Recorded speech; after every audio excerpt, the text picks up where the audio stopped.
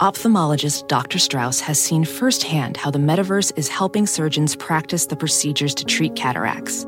Cataracts are the primary cause of avoidable blindness. He works with a virtual reality training platform developed by Fundamental VR and Orbis International to help surgeons develop the muscle memory they need.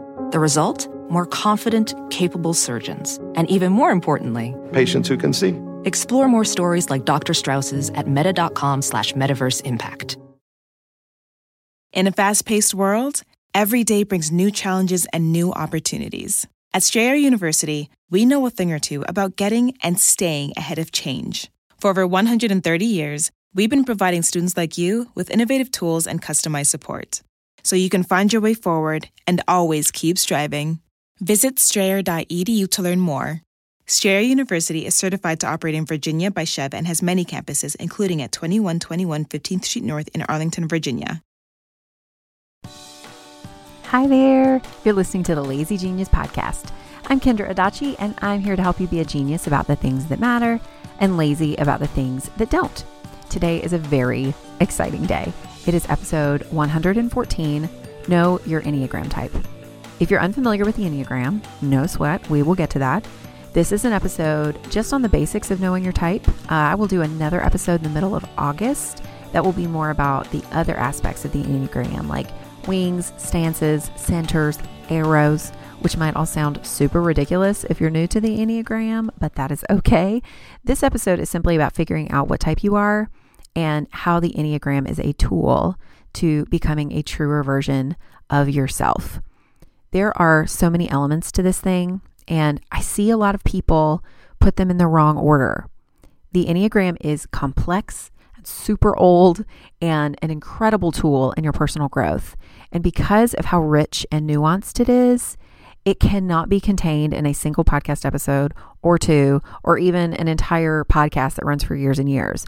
And it cannot be reduced to a couple of simple definitions and then we just go about our merry way. So I am a casual student of the Enneagram. I am not a trained expert. That is important to know going in. But for the sake of today, I want to share the basics of the Enneagram, what it is and what it isn't, from my personal understanding and experience. I definitely want to give you tools in knowing your type, but even if you already do know, this episode will be helpful for you and how you see the entire process of digging deeper into the Enneagram, because it is a deep well for sure. Before we jump in, I do want to let you know that this is the final episode on the podcast before my summer break. I usually take a few weeks off during the summer just to be with my family and schedule some rest, which we should all try to do, by the way. Rest doesn't always just happen, especially if we're not great at practicing it on a daily basis. So schedule it. And I am for the next 3 weeks.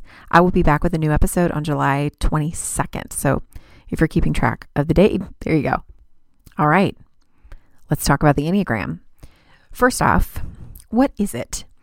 I hesitate to say it is a personality typing system because that is too limited. To me, the Enneagram is a system that helps us name how different people see the world.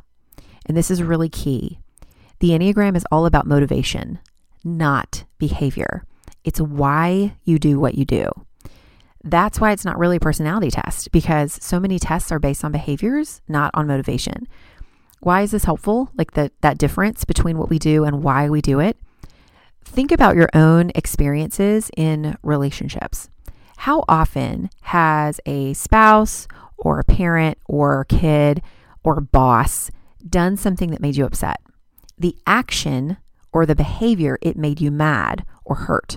For example, it's Saturday morning and you're looking forward to a day hanging out with your husband and your kids. But your husband heads outside to mow the grass and hose down the porch and pull weeds from in between the cracks in the steps. And you're mad because you wanted to hang out as a family. He's apparently choosing yard work over that time. And you stew and you wonder if he even sees you. Come to find out, his motivation for doing all of that yard work was because you have seemed overwhelmed lately and he knows how much you love sitting on the porch. And he wanted to spend time on that space so that you would have a nice place to sit and rest. You see it, right? The action isn't really the problem.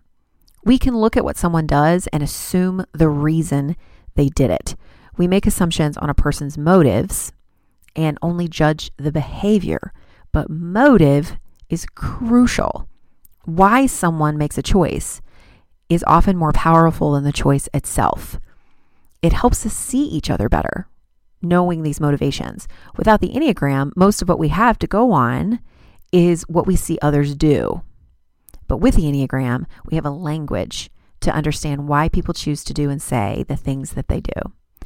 It's like those Claritin commercials where the picture is kind of blurry and then it clears up once the lady who's like playing soccer takes her allergy pill. To me, that's what the Enneagram does. It helps us more clearly see situations and relationships for what they actually are. Behaviors are super important and they can cause harm and joy and all of it, but it's an incomplete picture to just focus on behavior. The Enneagram offers a more complete picture because of that language around motivation. So as you explore what type you might be or process what you hear other people saying about the Enneagram, it's so important that you give far more weight to motivation than behavior. If you try and figure out your type, or even worse, try and type someone else based on their behavior, you will be frustrated and your understanding of the Enneagram will only go so far. I think that the popularity of the Enneagram right now has made it kind of reductive. All the types have been reduced to a certain set of stereotypical behaviors, and we've lost what makes the Enneagram a powerful tool in personal growth: motivation. We need to understand how we see the world and recognize that not everyone sees the world the same way. So you probably already know this, but there are 9 different types, and a lot of them often present with similar behavior within the type. For example, 5s are often introverts and they leave parties early if they go to the party at all. 9s, though, they're also often quiet in social settings too. Now, 7s are on the other end. They're usually described as like the life of the party, but I know a 7 in real life who's really reserved in social situations. No behavior is universal for a specific type. So it's vital to recognize that reducing the 9 types to stereotypical behaviors is using about 2% of what the Enneagram offers. It has so much more power and value than that. For example, I've heard and read in multiple places that people think Michelle Obama is a type 1. Now, the first time I heard that made me incredibly happy because that's the type I identify with, and I love me some Michelle Obama. 1s are usually organized and systematic about life. They tend to value things being done the best way possible and with excellence. They're often referred to as poised and dependable and kind of like with a strong backbone, so to speak. They love for everyone to be alive in who they are and be the best they can be. But other types can present those behaviors. They can be organized and poised. Other people can pursue excellence. Other types can root for people to experience growth. 1s don't have the corner market on those behaviors. The difference is in the motivation. So after reading her memoir, Becoming, I would bet money that Michelle Obama is a 3. A 3's motivation is to achieve, to gain value from what she does. 3s are driven by ambition and image, and they take a lot of stock in what other people think of them. They want to be seen as valuable. Now, we all do to a degree, probably, but that is at the core of what motivates a 3. That is the bottom line of how 3s see the world. Now, as I read Michelle's book, I did not see her motivation coming out as a 1's motivation at all.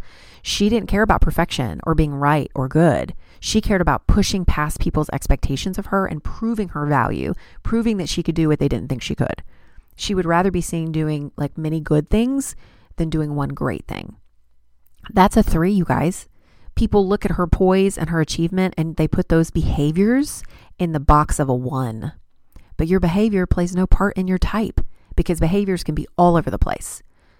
Your core motivation, however, the absolute soul center reason why you choose to do what you do is what makes the Enneagram work.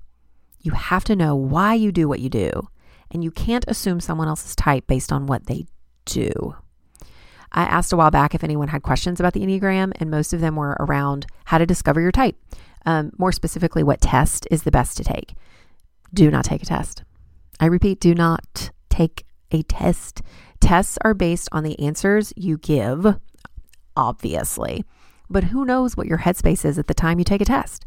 Sometimes we answer personality tests based on what we wish we were like, how we think others see us, or messages we've heard since we were a kid. We look at what we do rather than the reason we do it. You'll never get an accurate Enneagram test result that way. So many of you are like, I get a different answer every time I take it. And that does not surprise me, simply because I believe that identifying the number on the Enneagram that you most resonate with, it cannot be simplified to a 60 question test. So here is how I would encourage you to find your number. And I recently heard my favorite Enneagram guru, Suzanne Stabile, say this on her podcast. So I feel really good about offering this as my preferred approach, since it's her approach too. Go to an Enneagram website. I'll link to one in the show notes, and read about all 9 types. Just read the overview and then begin to eliminate which types are definitely not you. You'll likely eliminate 4 or 5, which is like a solid half of the types. Then read a little more about the types that remain and eliminate again. Keep doing this until you land on the one that makes the most sense. And remember, motivation is the key, not the behavior. You're going to resonate with behaviors in several types, but honestly, that's irrelevant. Pay attention to what motivates that type. You might feel the motivation of the 2, that you want to be loved deeply, but you have so many behavioral qualities of a 1, and that makes it confusing, especially when your exposure to the Enneagram so far has been like Instagram accounts that are funny and sometimes insightful, but they focus on behavior way more than on motivation. What's important gets lost. So remember that motivation is really the only thing that matters here. The place that you can find that, it's where each type has a basic desire and a basic fear, both of which they hold hands pretty well. For example, the basic desire of an 8 is to protect themselves and be in charge of their own life. And their basic fear is being hurt or controlled by other people.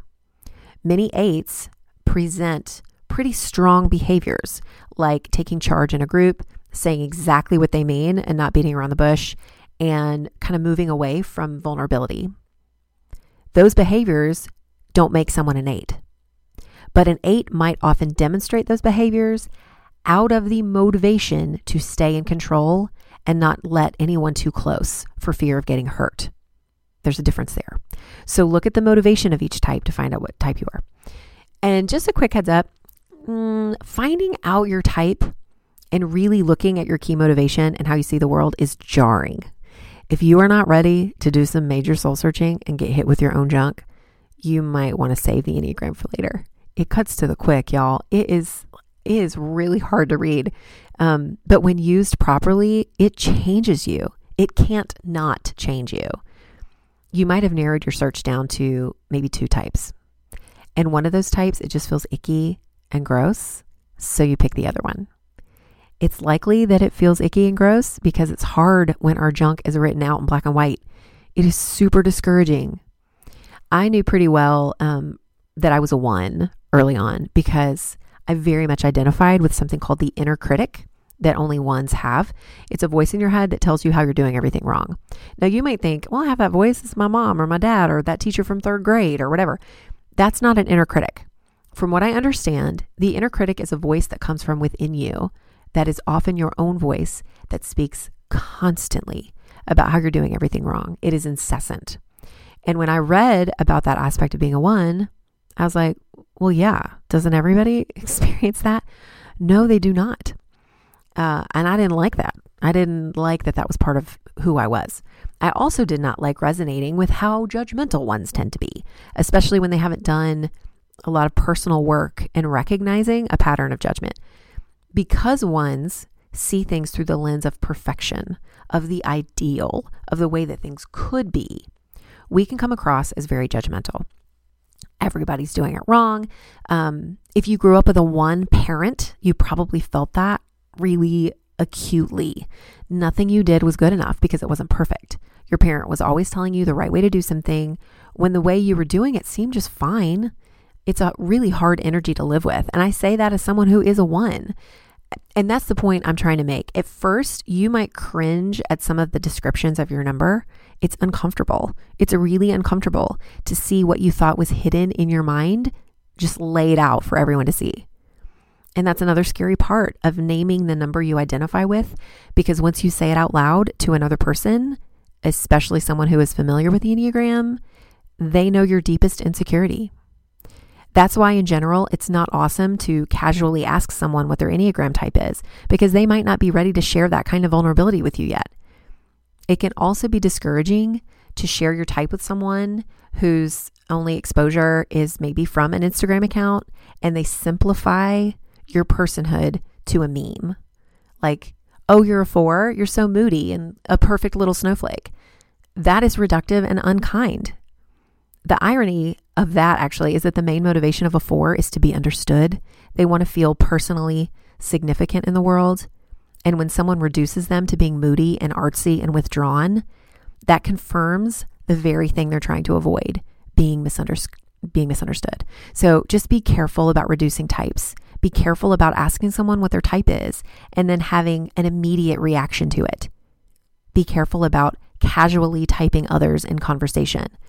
Whether you're typing somebody that you know or a famous person you'll never ever know, the way that you speak of that person's type will most likely be heard by someone who shares that type. And the way you reduce them to a singular behavior or negative quality, even about a stranger, it can be really hurtful. The Enneagram is a tool. It is a language, but we're all still people. We all need to be sensitive to the humanity around us and remember that our words make a difference in how we feel about ourselves and how we encourage other people to feel about themselves. So that's kind of the heads up on the difficulty of naming your number. There are a lot of layers to that, and it's just important to recognize that those layers exist for us and for others. This episode is sponsored by Squarespace. I don't know if you've checked out my website lately, but she just got an upgrade, and we did it with Squarespace. With Squarespace, it is so easy to create a beautiful website all on your own terms. My team recently updated our Squarespace site to use Fluid Engine, a next-generation website design system from Squarespace with reimagined drag-and-drop technology for desktop or mobile. It's seriously so cool. Its mobile layout display, it lets us see what people see on their own mobile devices as we make edits and updates. And 78% of you visit the site on your mobile device, so making sure what you see looks and performs the way it's meant to matters to me. If you want to build a new website, try out Squarespace. Head to squarespace.com for a free trial. And when you're ready to launch, go to squarespace.com/lazygenius to save 10% off your first purchase of a website or domain. I found Olive and June in 2020 when we were all looking for new hobbies and things to do. Well, now almost 4 years later, doing my nails at home with my daughter Annie and Olive and June's Mani system is still one of the things I look forward to every week.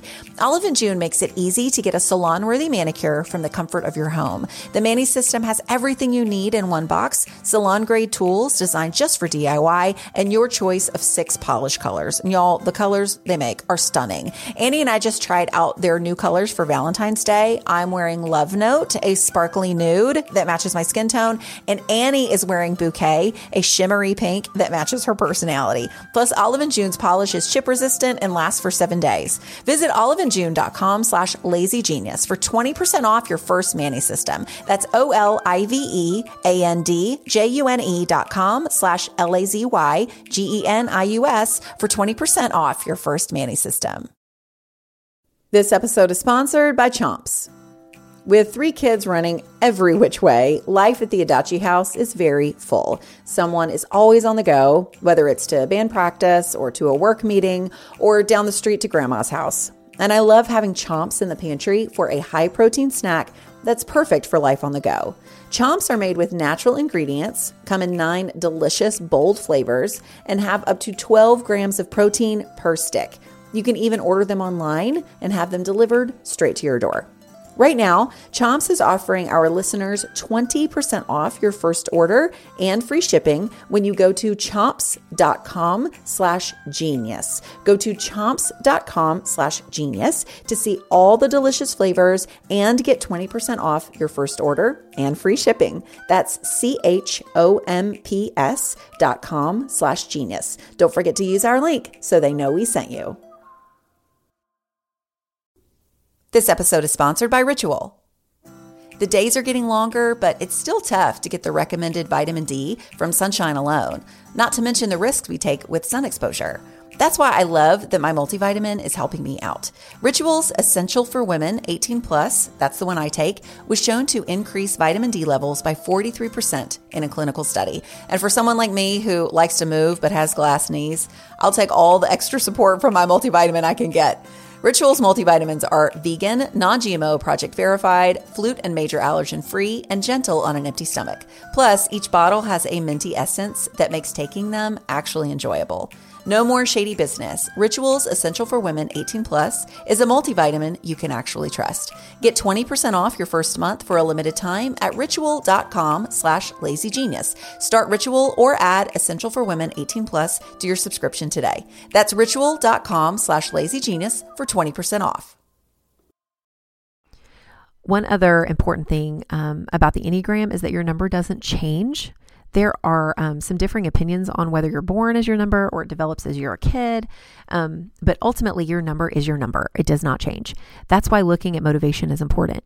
Your behaviors might change over time, but ultimately, the way you see the world does not change. Now, that leads to a question I sometimes get where people wonder if they should look at how they were as a kid or how they are now. If the number doesn't change, then what number is true? Is it the one that they experience now or the one that feels right to assign to how they felt during those formative years? Okay, so now what I'm about to say in answer to that is going to sound a little nuts, but hang on. Personality is a construct. I know I sound like Matthew McConaughey in that first season of True Detective when he's talking about time being a flat circle, but really from the perspective of the Enneagram, personality is a construct. The way that you see the world or the type that you identify with is actually a lens you developed as a kid to help you cope and survive in the world. This is why I personally think that you're not necessarily born with a type, but that it does develop super early on. I'm not going to bet my house on that belief or anything, but I really find it super interesting that so many people who identify as ones are firstborn kids. Not all of them, obviously, but a lot. A lot of ones had a parent who was unpredictable in their affection or their affirmation, or they were just trying to figure it out because it was the first kid. And so ones took it upon themselves to be perfect in order to receive the value that they were so desperately looking for from their mom and dad. My way of seeing the world through the lens of perfection and being good is not a true lens. My deep desire to be good and to be seen as perfectly in balance is not based in truth. It doesn't lead me to truth. It leads me to performance and perfection. All 9 types and their basic desires are lenses meant to help us all cope.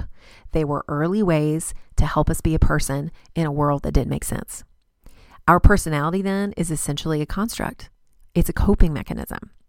Now, we have all experienced being in a relationship with people who are like so ingrained in how they are and who they are. And they say things like, well, this is just the way I am, deal with it. But nothing is how we are because in some ways, everything is scaffolding around those fragile, tender parts of who we are that we want to protect. And we've all developed different ways of doing that. The Enneagram's intention is to illuminate the fact that personality is a construct and that we don't have to live through that lens. We think it has the last word.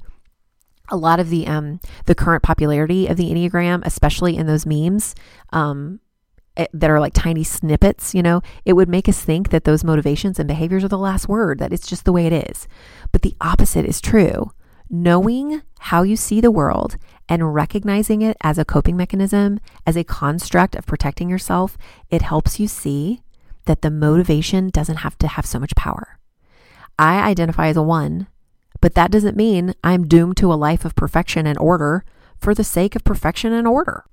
A lot of people will tell me that I don't strike them as a 1 because I let a lot of things go. That I tend to be happier than a lot of 1s. In fact, I was reading an article on apartment therapy recently that said something about like what every Enneagram type should do when they wake up in the morning. And ones, you guys, are supposed to hold a smile for 30 seconds, like force a smile. And my immediate thought was like, why on earth do they think ones don't smile? I smile all the time. But the construct of a one is to be solid and stable and dependable, not someone who has fun. That's for the sevens, right? Those poor ones, their lot in life is just to try and be perfect. Those poor things. No, you guys, no. The purpose of the Enneagram and any kind of personal growth at all is to become a truer version of yourself, not a more memeable version of whatever fits inside your personality box. People are just too rich for that to be the case. So as you explore what your type is, recognize that what you read, it is not necessarily an excuse to always be that way. Being a one isn't a permission slip for me to be judgmental. Being a two isn't a permission slip to give up on knowing what you personally need. Being a three isn't a permission slip to focus on being impressive. None of these 9 types are permission slips to stay attached to this specific way of seeing the world. In fact, it is a permission slip to let go, to recognize that there are other ways to see and be seen. Now, as a one, I now recognize that my lens of how I see the world is goodness and balance. I long for situations and environments and people to be good and true and to feel balanced and in a certain order. I can recognize when that desire is deformed, though, when it comes out like distorted as perfection and judgment.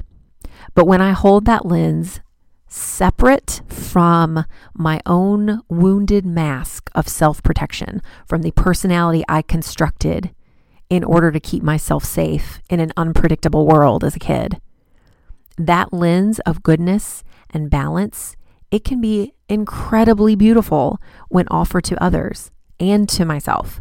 That's why I love this Lazy Genius space so much.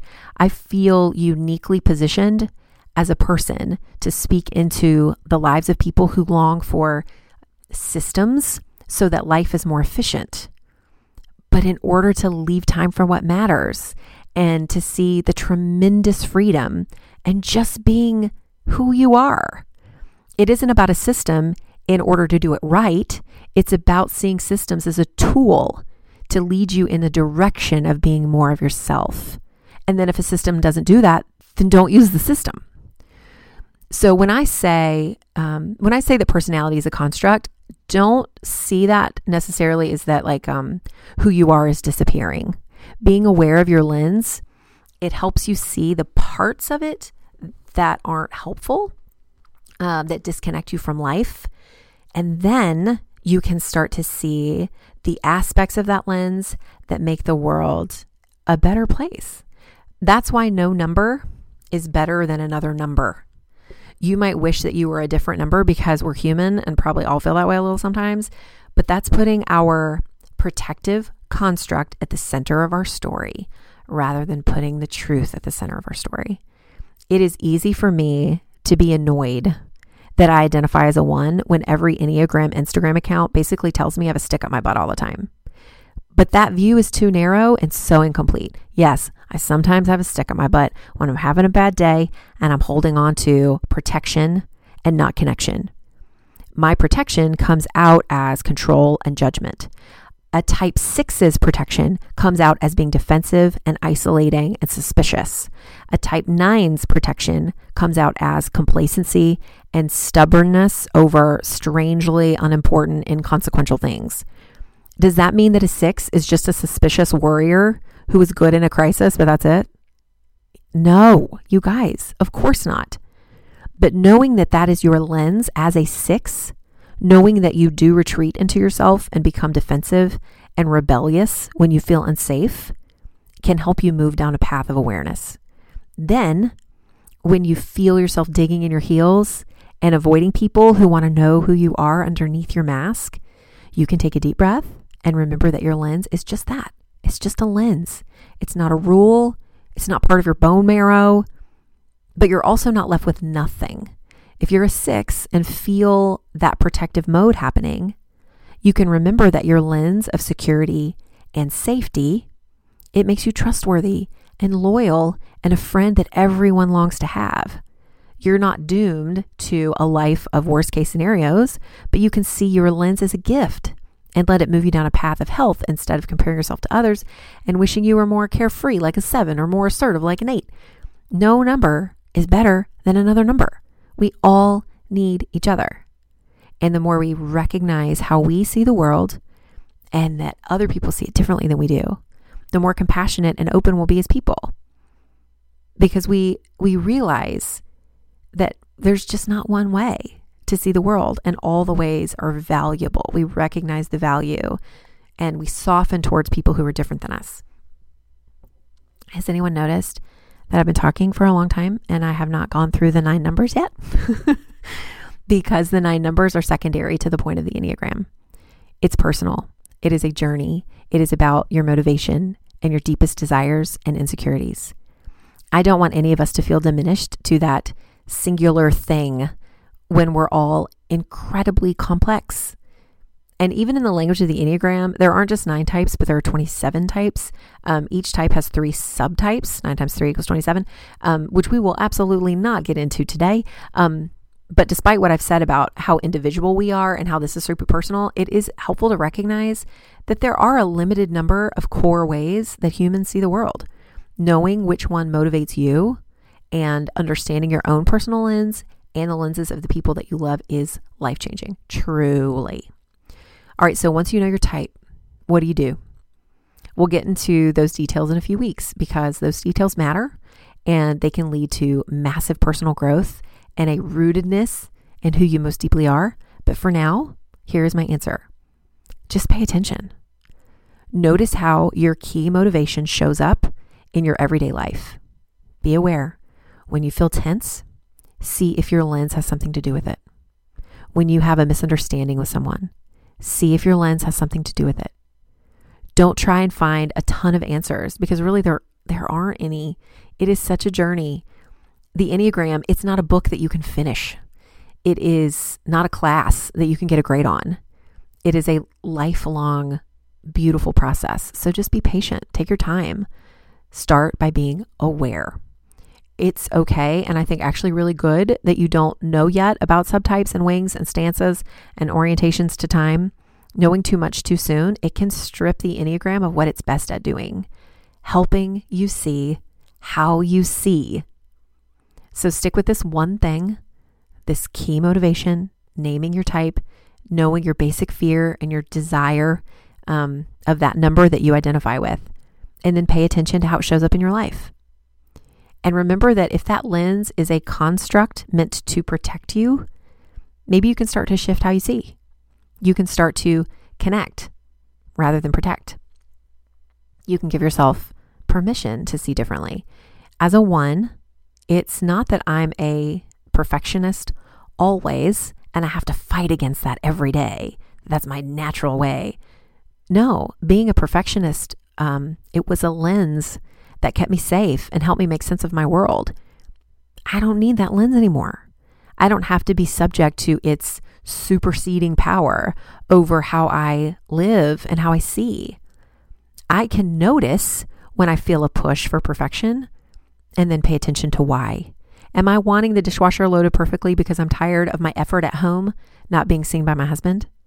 Or is it because I really don't want to wash dishes and I will do everything I can to get every last bowl and plate in the dishwasher so I can go sit down?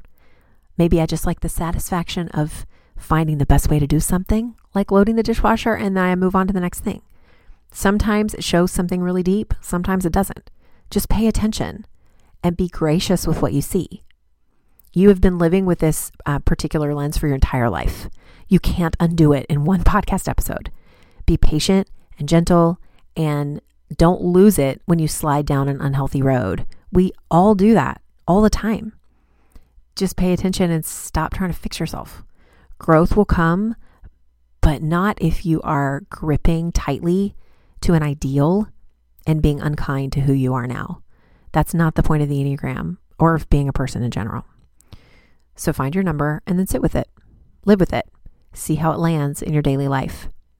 The longer you take, the deeper it'll sink. And then the more we can all move into the world as our true selves and be more compassionate to ourselves and others and not reduce each other to a list of like 3 bullet point behaviors. And that's all I have to say about that. Thank you for coming to my TED Talk. I hope that this episode has been an encouragement to you, no matter where you might be on your Enneagram journey. I will put some resources in the show notes, and we will dig a little deeper in August, like I said. For now, this is the last episode for a couple of weeks, and I look forward to seeing you all again later in July. I hope you have a beautiful little middle of the summer. And if you're new to this podcast and you, I don't know, maybe you're feeling the pressure of the summer energy a little bit, I have a ton of summer resources for you, especially if you're home with kids, and they are all on the home page of my website. So if you just go to thelazygeniuscollective.com, it's all right there. I'll have a link in the show notes, but be sure to check those out if you're new and you just want some encouragement during this summer season. Sometimes we need that. Thanks so much for listening. And until next time, be a genius about the things that matter and lazy about the things that don't. I'm Kendra, and I'll see you in a few weeks.